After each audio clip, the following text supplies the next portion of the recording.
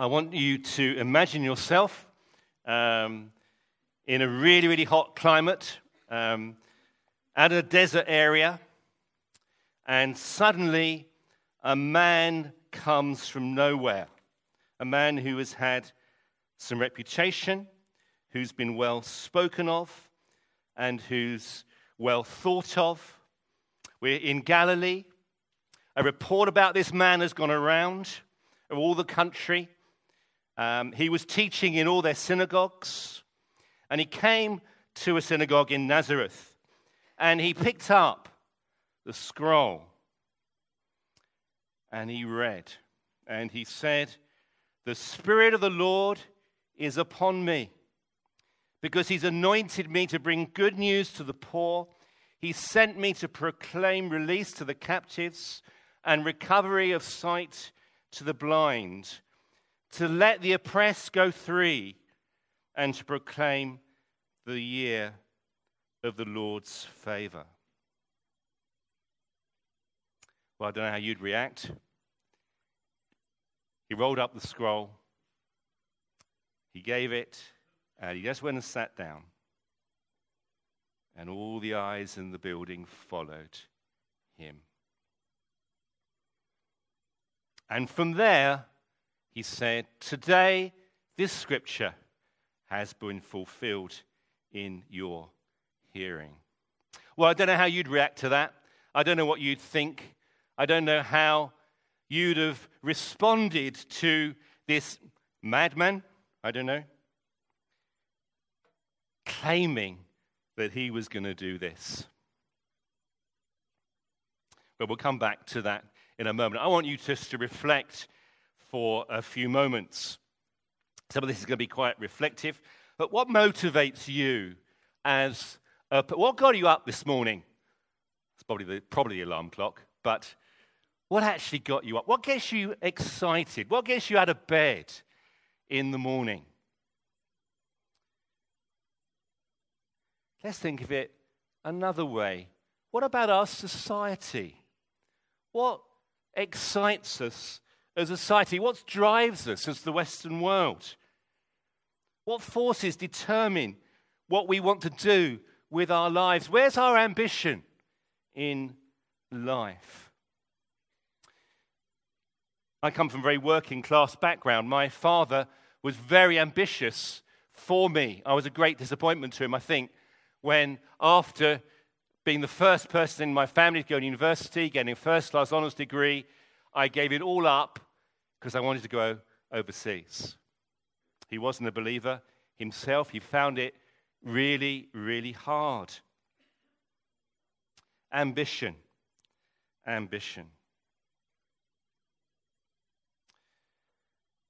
The scripture talks a little bit about ambition. I put a reading on the screen.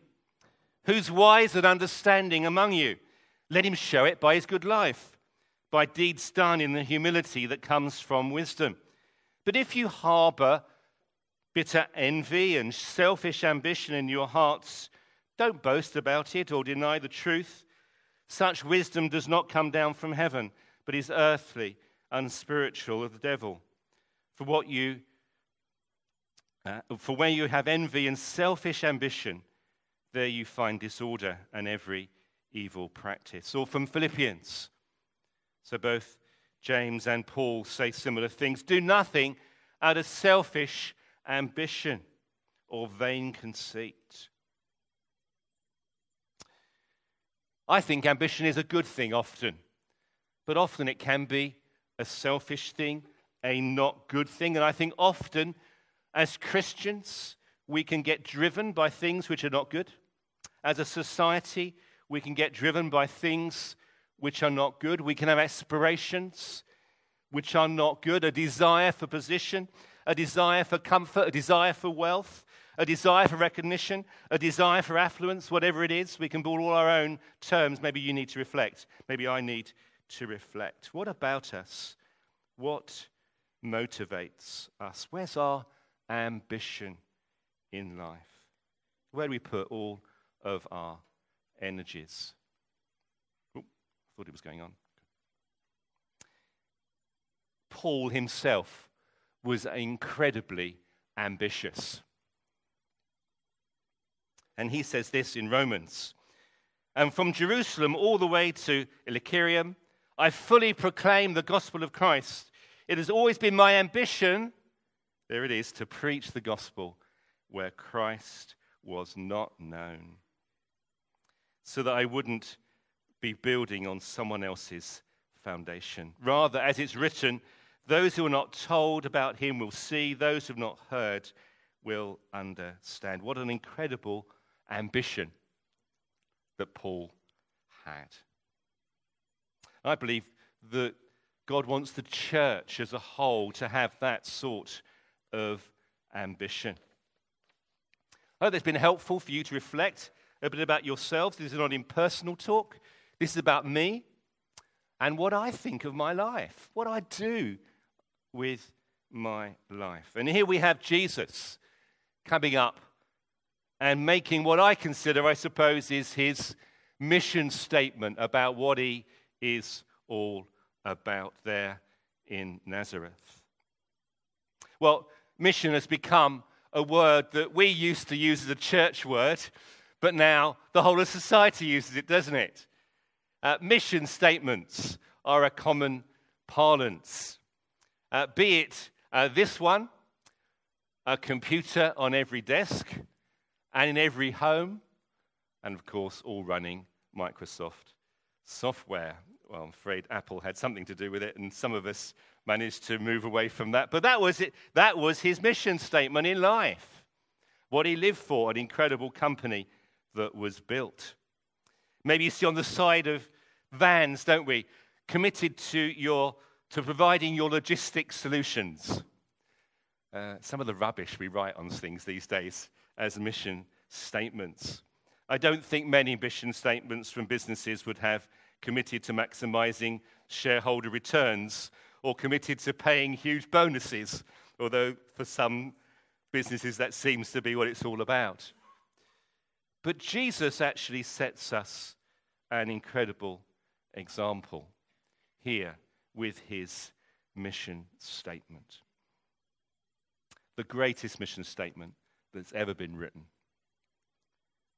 Well, written for him in Isaiah, of course. The Spirit of the Lord is upon me, because he's anointed me to bring good news to the poor. He's sent me to proclaim release to the captives, recovery of sight to the blind, let the oppressed go free, to proclaim the year of the Lord's favor. I hope that warms your hearts.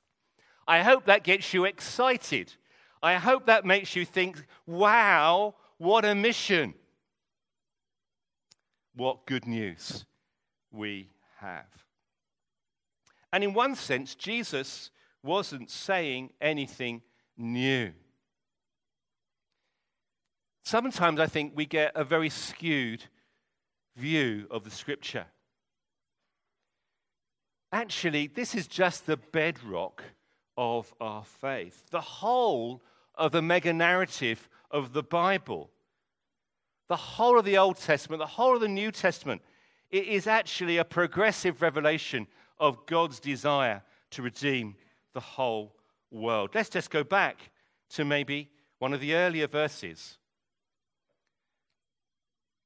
And one of the earlier people, the man Abraham, called the Father Abraham. One of the first people that God gave a mission to in Genesis 12, verses 1 to 3. And it refers to his calling. He was called, wasn't he, to leave his comfort zone, chosen for a specific mission, called maybe initial focus of his own family, but actually, right at the beginning there, in Genesis 12, verse 3, it says this, his ultimate mission was, what was his ultimate mission? Be a blessing to the whole nation, to the whole world. There, right at the beginning of Genesis, we have it. Let's look at Israel as a nation. Hope it moves on. Just picking a psalm, Psalm 96. You could pick any psalm, probably. Picking out Declare his glory among the nations, his marvelous deeds among all people. Tremble before him, all the earth. Say among the nations, the Lord reigns. He will judge the world in righteousness and the peoples in truth. God wanted, throughout the whole of the Old Testament, not just for the tribe of Israel to know about the Lord, but for the whole world to know about the Lord and for him to reign over all the earth.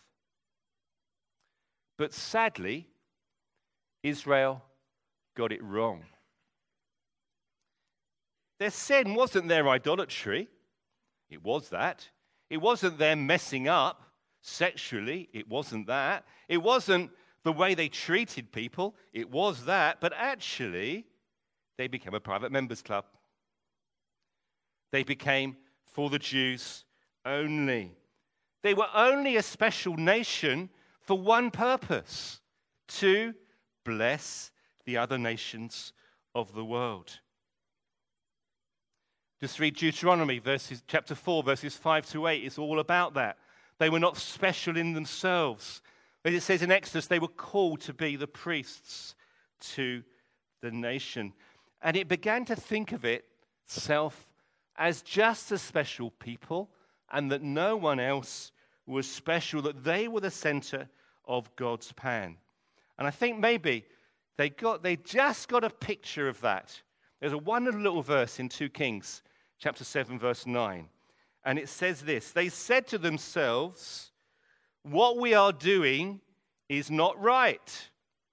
Well, what were they not doing that wasn't right? This is a day of good news, and we have kept it to ourselves. That was, in one sense, Israel's problem. And maybe, sometimes too, often maybe, it can be our problem as a church. So what we know as the Great Commission, it's always the text used, isn't it? Emotion mission events. This wasn't an add-on that Jesus put at in the last words that he said, that was just added on at the end of the Gospel of Matthew. This is actually the mega narrative of the whole Scripture.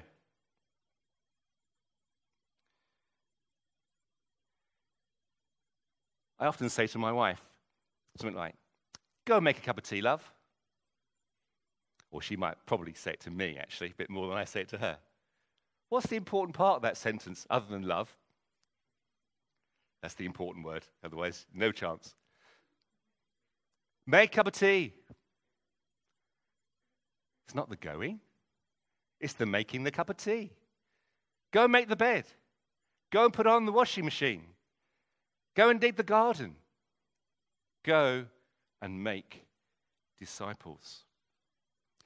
This is for us all, and it's not new. It's a call to the whole church not to be like Israel and keep the good news to itself. Well, there is good news. Because over the last, I think the whole 2 millennium, pockets of people have not kept the good news to ourselves. There's some fantastic new news, and contrary to what we read in our media, the church globally is not in crisis. It's growing, it's vibrant, it's alive. The change is that Christianity, once maybe a European religion or became a European religion, it's gone global. Over the past century, 2 centuries, hundreds and thousands of millions of people across all nations, they've left home, they've left family, brought the good news, and so many people have come to faith. The center of gravity has moved from us here in the West, from London, from Belfast, from New York, to Nairobi, to Lagos, even increasingly to Tehran.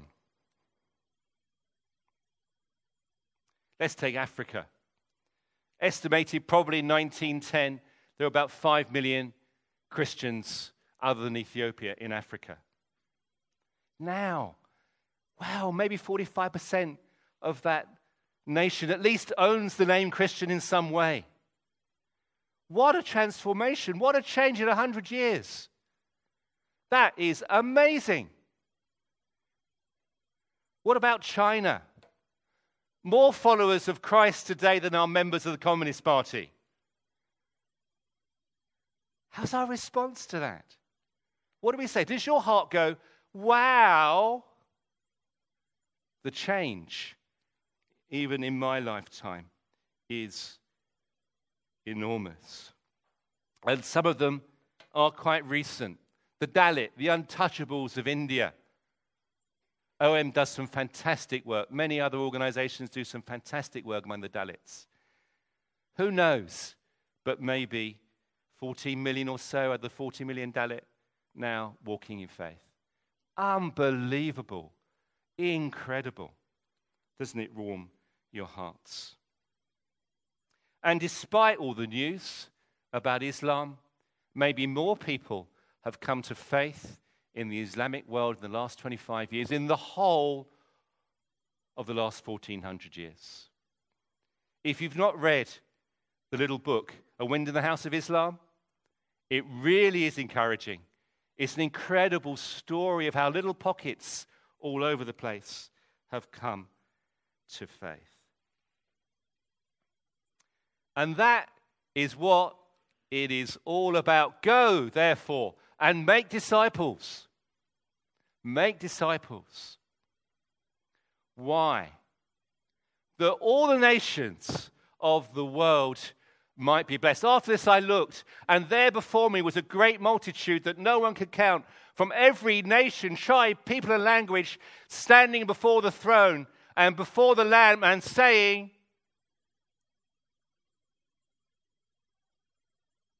come on, you can do better than that. Let's pretend we're in Africa, shall we? Worthy is the Lamb that was slain. Worthy is the Lamb. Come on, we can all say that, can't we? Worthy is the Lamb who was slain. Incredible. We have so much to rejoice about that so many people across our globe have come to faith. I'm going to take a detour. I thought I would. I think I've got time, Gordon. Yeah, hope so. We're going to try a little bit of a quiz, I hope. Good. So, how much of the world, very approximately, I'm a maths teacher, or I was, so I believe in approximation.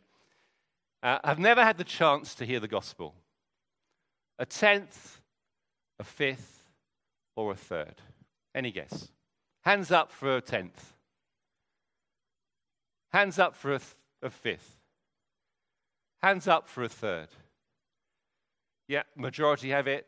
It's probably about a third. Over 2 million people, maybe 2.5 million people have never, ever heard anything about Jesus, have never had the chance to hear the gospel, have never even met someone who's a Christian. Can you imagine that?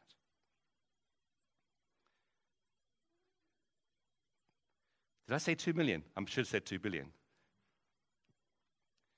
What percentage of evangelism is aimed at non-Christians? Those who aren't in faith. 80%, 65%, 15%. Who's up for 85? Who's up for 65? You're good at this. Who's up for 15? Most of our evangelism, most of our mission is aimed at people who've already had a chance. 80%, 5% of all our effort is actually aimed at people who've heard in some way already. What percentage of missionaries go to already Christianized people groups? 50, 90, 75. Who's 50? Who's 90? Who's 75? Beat you on that one. It's 90.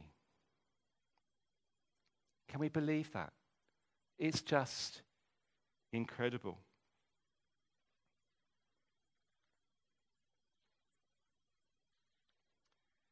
How many people in our world, have no scripture in their own language? 5 million? 50 million? 100 million? You should be getting the idea of these. There was a clue in that all of them have been the highest so far.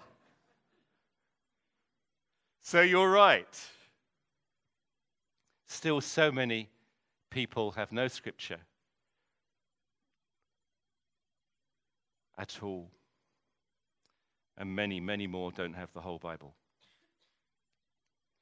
Hopefully the next one. Here we are. Iran, though. 1979 and the revolution. Here today, 40 years on. How many people in a country that was almost exclusively Muslim do you think now might be following Jesus from an Iranian background? God, we're quiet, aren't we? You're very, very English. I thought this was Northern Ireland. 100,000. Well, actually, no one really knows. 100,000 is the most conservative estimate I've heard, up to 1 million. I was just sharing beforehand. My wife teaches English to speakers of other languages, and one of her students, a man called Mohammed, he came to our home, and he often brought his friend who he was living with him. They have to have for a meal, and we do a little Bible study with him. Sahel used to sit on the side. Probably 5 years, he went to other studies. Mohammed, he never came to faith. We suddenly got a phone call from Sahel. Would you come and be my sponsor? I'm getting baptized. God's come into my life. Oh, he's come into my sister's life as well. Oh, and he's come into my mother's life. Oh, my cousin's just come to faith. Suddenly, this quiet little man on the side completely changed because of Jesus. Go and make disciples of all nations. And after this I looked, and there before me was a great multitude that no one could count, from every nation, tribe, people, and language, standing before the throne and before the Lamb, and saying, "Worthy is the Lamb that was slain." So let's go back to intermission over. We're called today to be a missional community, not keeping good things to ourselves. Reaching out locally, nationally, globally. Martin Lloyd-Jones said, "The church is the only body that exists for the benefit of its non-members." He wasn't right. Just think of the lifeboats. People are part of that movement. Unpaid volunteers. Well, they're there not to keep their lifeboats running, but actually to help those lost at sea or with real problems. They exist for their non-members. But actually what he said was 100% right, because it was true in its essence. We have no existence as a church if we're just a private members club.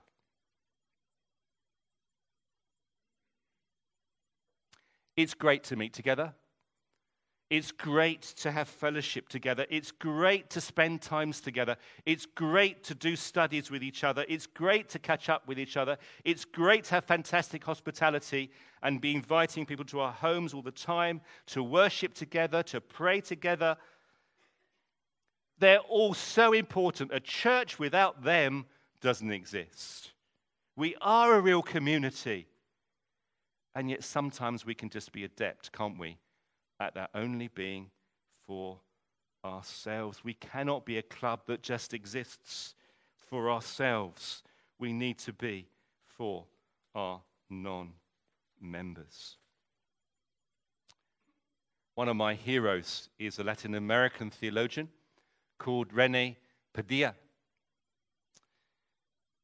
He said this: commitment to mission is the very essence of being the church. A church that is not witnessing to Christ Jesus, and thus to crossing the frontier between faith and no faith, is no longer the church. It's a religious club, a group of friends, or a social welfare agency. Abraham's mission was to bless all nations. Israel's mission was to bless all nations. Jesus' mission was our mission to bless all people and all nations. Well, the world's a very different place to what it was even 10, 15, 20, 30 years ago. We've had the incredible story of the church, but often world mission can seem a bit old-fashioned to us, can't it? 2 years ago, I was in Romania and listening to a group of people from Moldova who were spending as much money as they could, actually not training themselves, training people from Central Asia. It's got one of the major colleges now for people from Central Asia in Moldova, one of the poorest countries in Eastern Europe. Training them so that they can share faith back in Central Asia. A church committed to mission. We as a church can learn so much. We've just had a short-term team from our church. I go to a very similar church in Warwick, Warwick and Leamington in central England, to Windsor here. We just had a small team go to Pokhara in Nepal. And they have come back, not because of what they were able to do in that church. They've come back blown away by that church's ambition. The vision of that church. They were the same size as we were 15 years ago. We're 300 like you. They're now 1,000 with 10 church plants. And you're sitting there thinking, I'm trying to teach them mission? Wow, we have so much to learn. Let's pick out one people, the Mizo people. A small state in northeast India. There are only about 1 million, 1.5 million of them as a whole population group. The Welsh revival in the 1900s sent lots of missionaries to Mizoram, and large numbers of people there became Christians as a result. They're now the church with maybe one of the highest proportion of church attendances across the world. But they're also the highest proportion of mission senders. They have over 2,000 mission workers. 2,000. Most of them working in other states of India, but they've even got 3 missionaries in South Wales.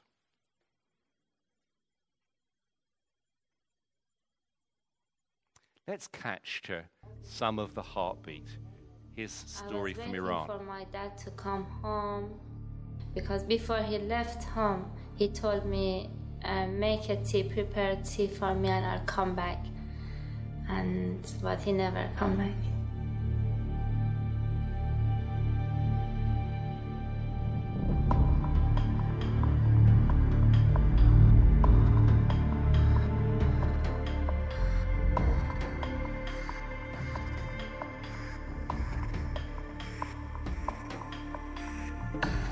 I was sad, I couldn't believe.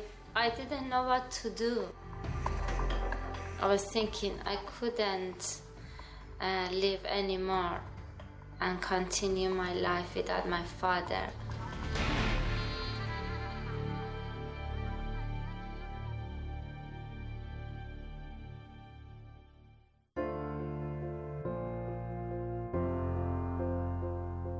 My father was evangelist, and always I remember that he teach people about the gospel, and it was his joy to see people come to Christ. And this is what was in my mind about his ministry. And so I decided to follow him. I started to learn how to evangelize to people, but the problem was we didn't have much material, especially we didn't have gospel, we didn't have Bible to give to people. So we decided to write scriptures on the paper and leave it in the taxi, in shops, in doctor visit rooms. It was very good to give out verses, but I felt we need something more to give to people and they can read. So I decided to write Gospels. I chose the Gospel of John. I decided to write one chapter a night. After whole my family was sleeping, I had a small table, so I used that table, and I took one small notebook. I remember when I finished it, I was so excited, and I went out and I bought a wrapping paper and I wrapped that notebook because I wanted to make it very exciting, very nice, so people to take the people attention. I remember I had an exam on that day, and when I came back from my exam, I was praying that God, where do you want me to put this notebook? This is the final day. So, and I was passing a street called Rahnamai, and I felt peace that I can left that notebook here. So I left it near one house. So as I left it, I prayed that God lead the right person to this gospel.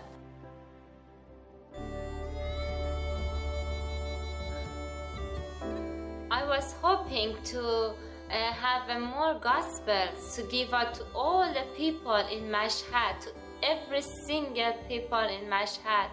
And it was my joy and my desire, and I prayed to God that God send us Bibles and we can hand out to people.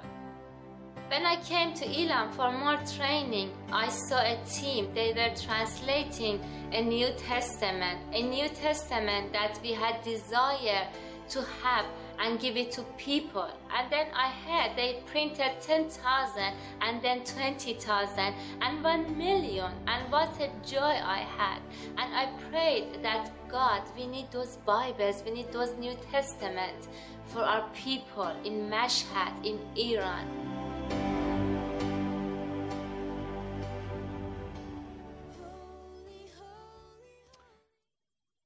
Why is the Iranian church growing? Passion like that. Ambition like that. Would you have spent, you had no scripture, it was illegal, your father has been killed, and you spend by candlelight writing the scripture just to leave on a doorstep? Madness. But what incredible madness that we can learn from. We have something to learn here from the Iranian church. The global church has grown incredibly the last 100 years, but still so many have not heard. How will they hear? We have so many opportunities in our world today, a world we can travel, other nationalities on our doorstep. Just think how Belfast has changed in the last 15, 20 years. What an opportunity that gives us. No longer do we have to go overseas and make disciples. We need to do that still. I hope that many will still go from here. But we can go and make disciples with people on the backgrounds just among our neighbors. There's so many people groups in the world, particularly the Muslim world, particularly the middle class in India, particularly countries like Japan. Delighted to know you got a couple working in Japan, one of the hardest nations on earth. 85% of Muslims have never, ever had a chance to hear the gospel or even met a Christian. And you can do it. I was on a trip in Sudan in 1986, and the first question you get asked is, why are you here? Oh, you're a Christian. Tell me. The incredible opportunities we have. And a world, too, in incredible need. We prayed a bit earlier for the Rohingya people. I worked with refugees for 25 years, from Iraq, from Syria, from Cambodia, from Mozambique. And the world has so many refugees today, so many poor people. The list could go on. People falsely imprisoned, persecuted for their particular identity. So, my final challenge, how is God using you as a church, but you as a family and you as an individual to bless the nations of the world? What's your life like? It's important to go, more important that when you do, you make disciples. But a missionary is not someone who crosses the sea, but someone who sees the cross. Is our purpose, our one ambition, to see the people of the world blessed? Have we got a mission statement like Jesus? To bring good news to the poor, to help release captives, to bring recovery of sight to the blind, to help the oppressed go free, to proclaim the year of the Lord's favor.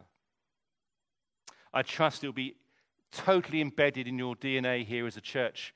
I'm sure it is, to see missions so central to you here in this town, in this city, here in your nation, here in the wider island of Ireland, here across Europe, here across the world, to see people experience God's love. How's God challenging you? Like Reza, what's your ambition, your desire? Because the end game is good news. The nations are glad. And after this I looked, and there before me was a great multitude, and no one could count.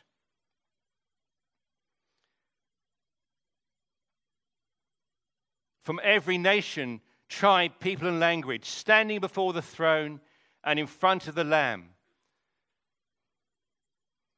They were wearing, can't read it, I haven't got it down here, white robes, and were holding palm branches in their hands, and they cried out in a loud voice, and we can say this together: salvation belongs to our God who sits on the throne and to the Lamb. What a great multitude. And it's our privilege to be part of seeing that multitude come to faith in Christ.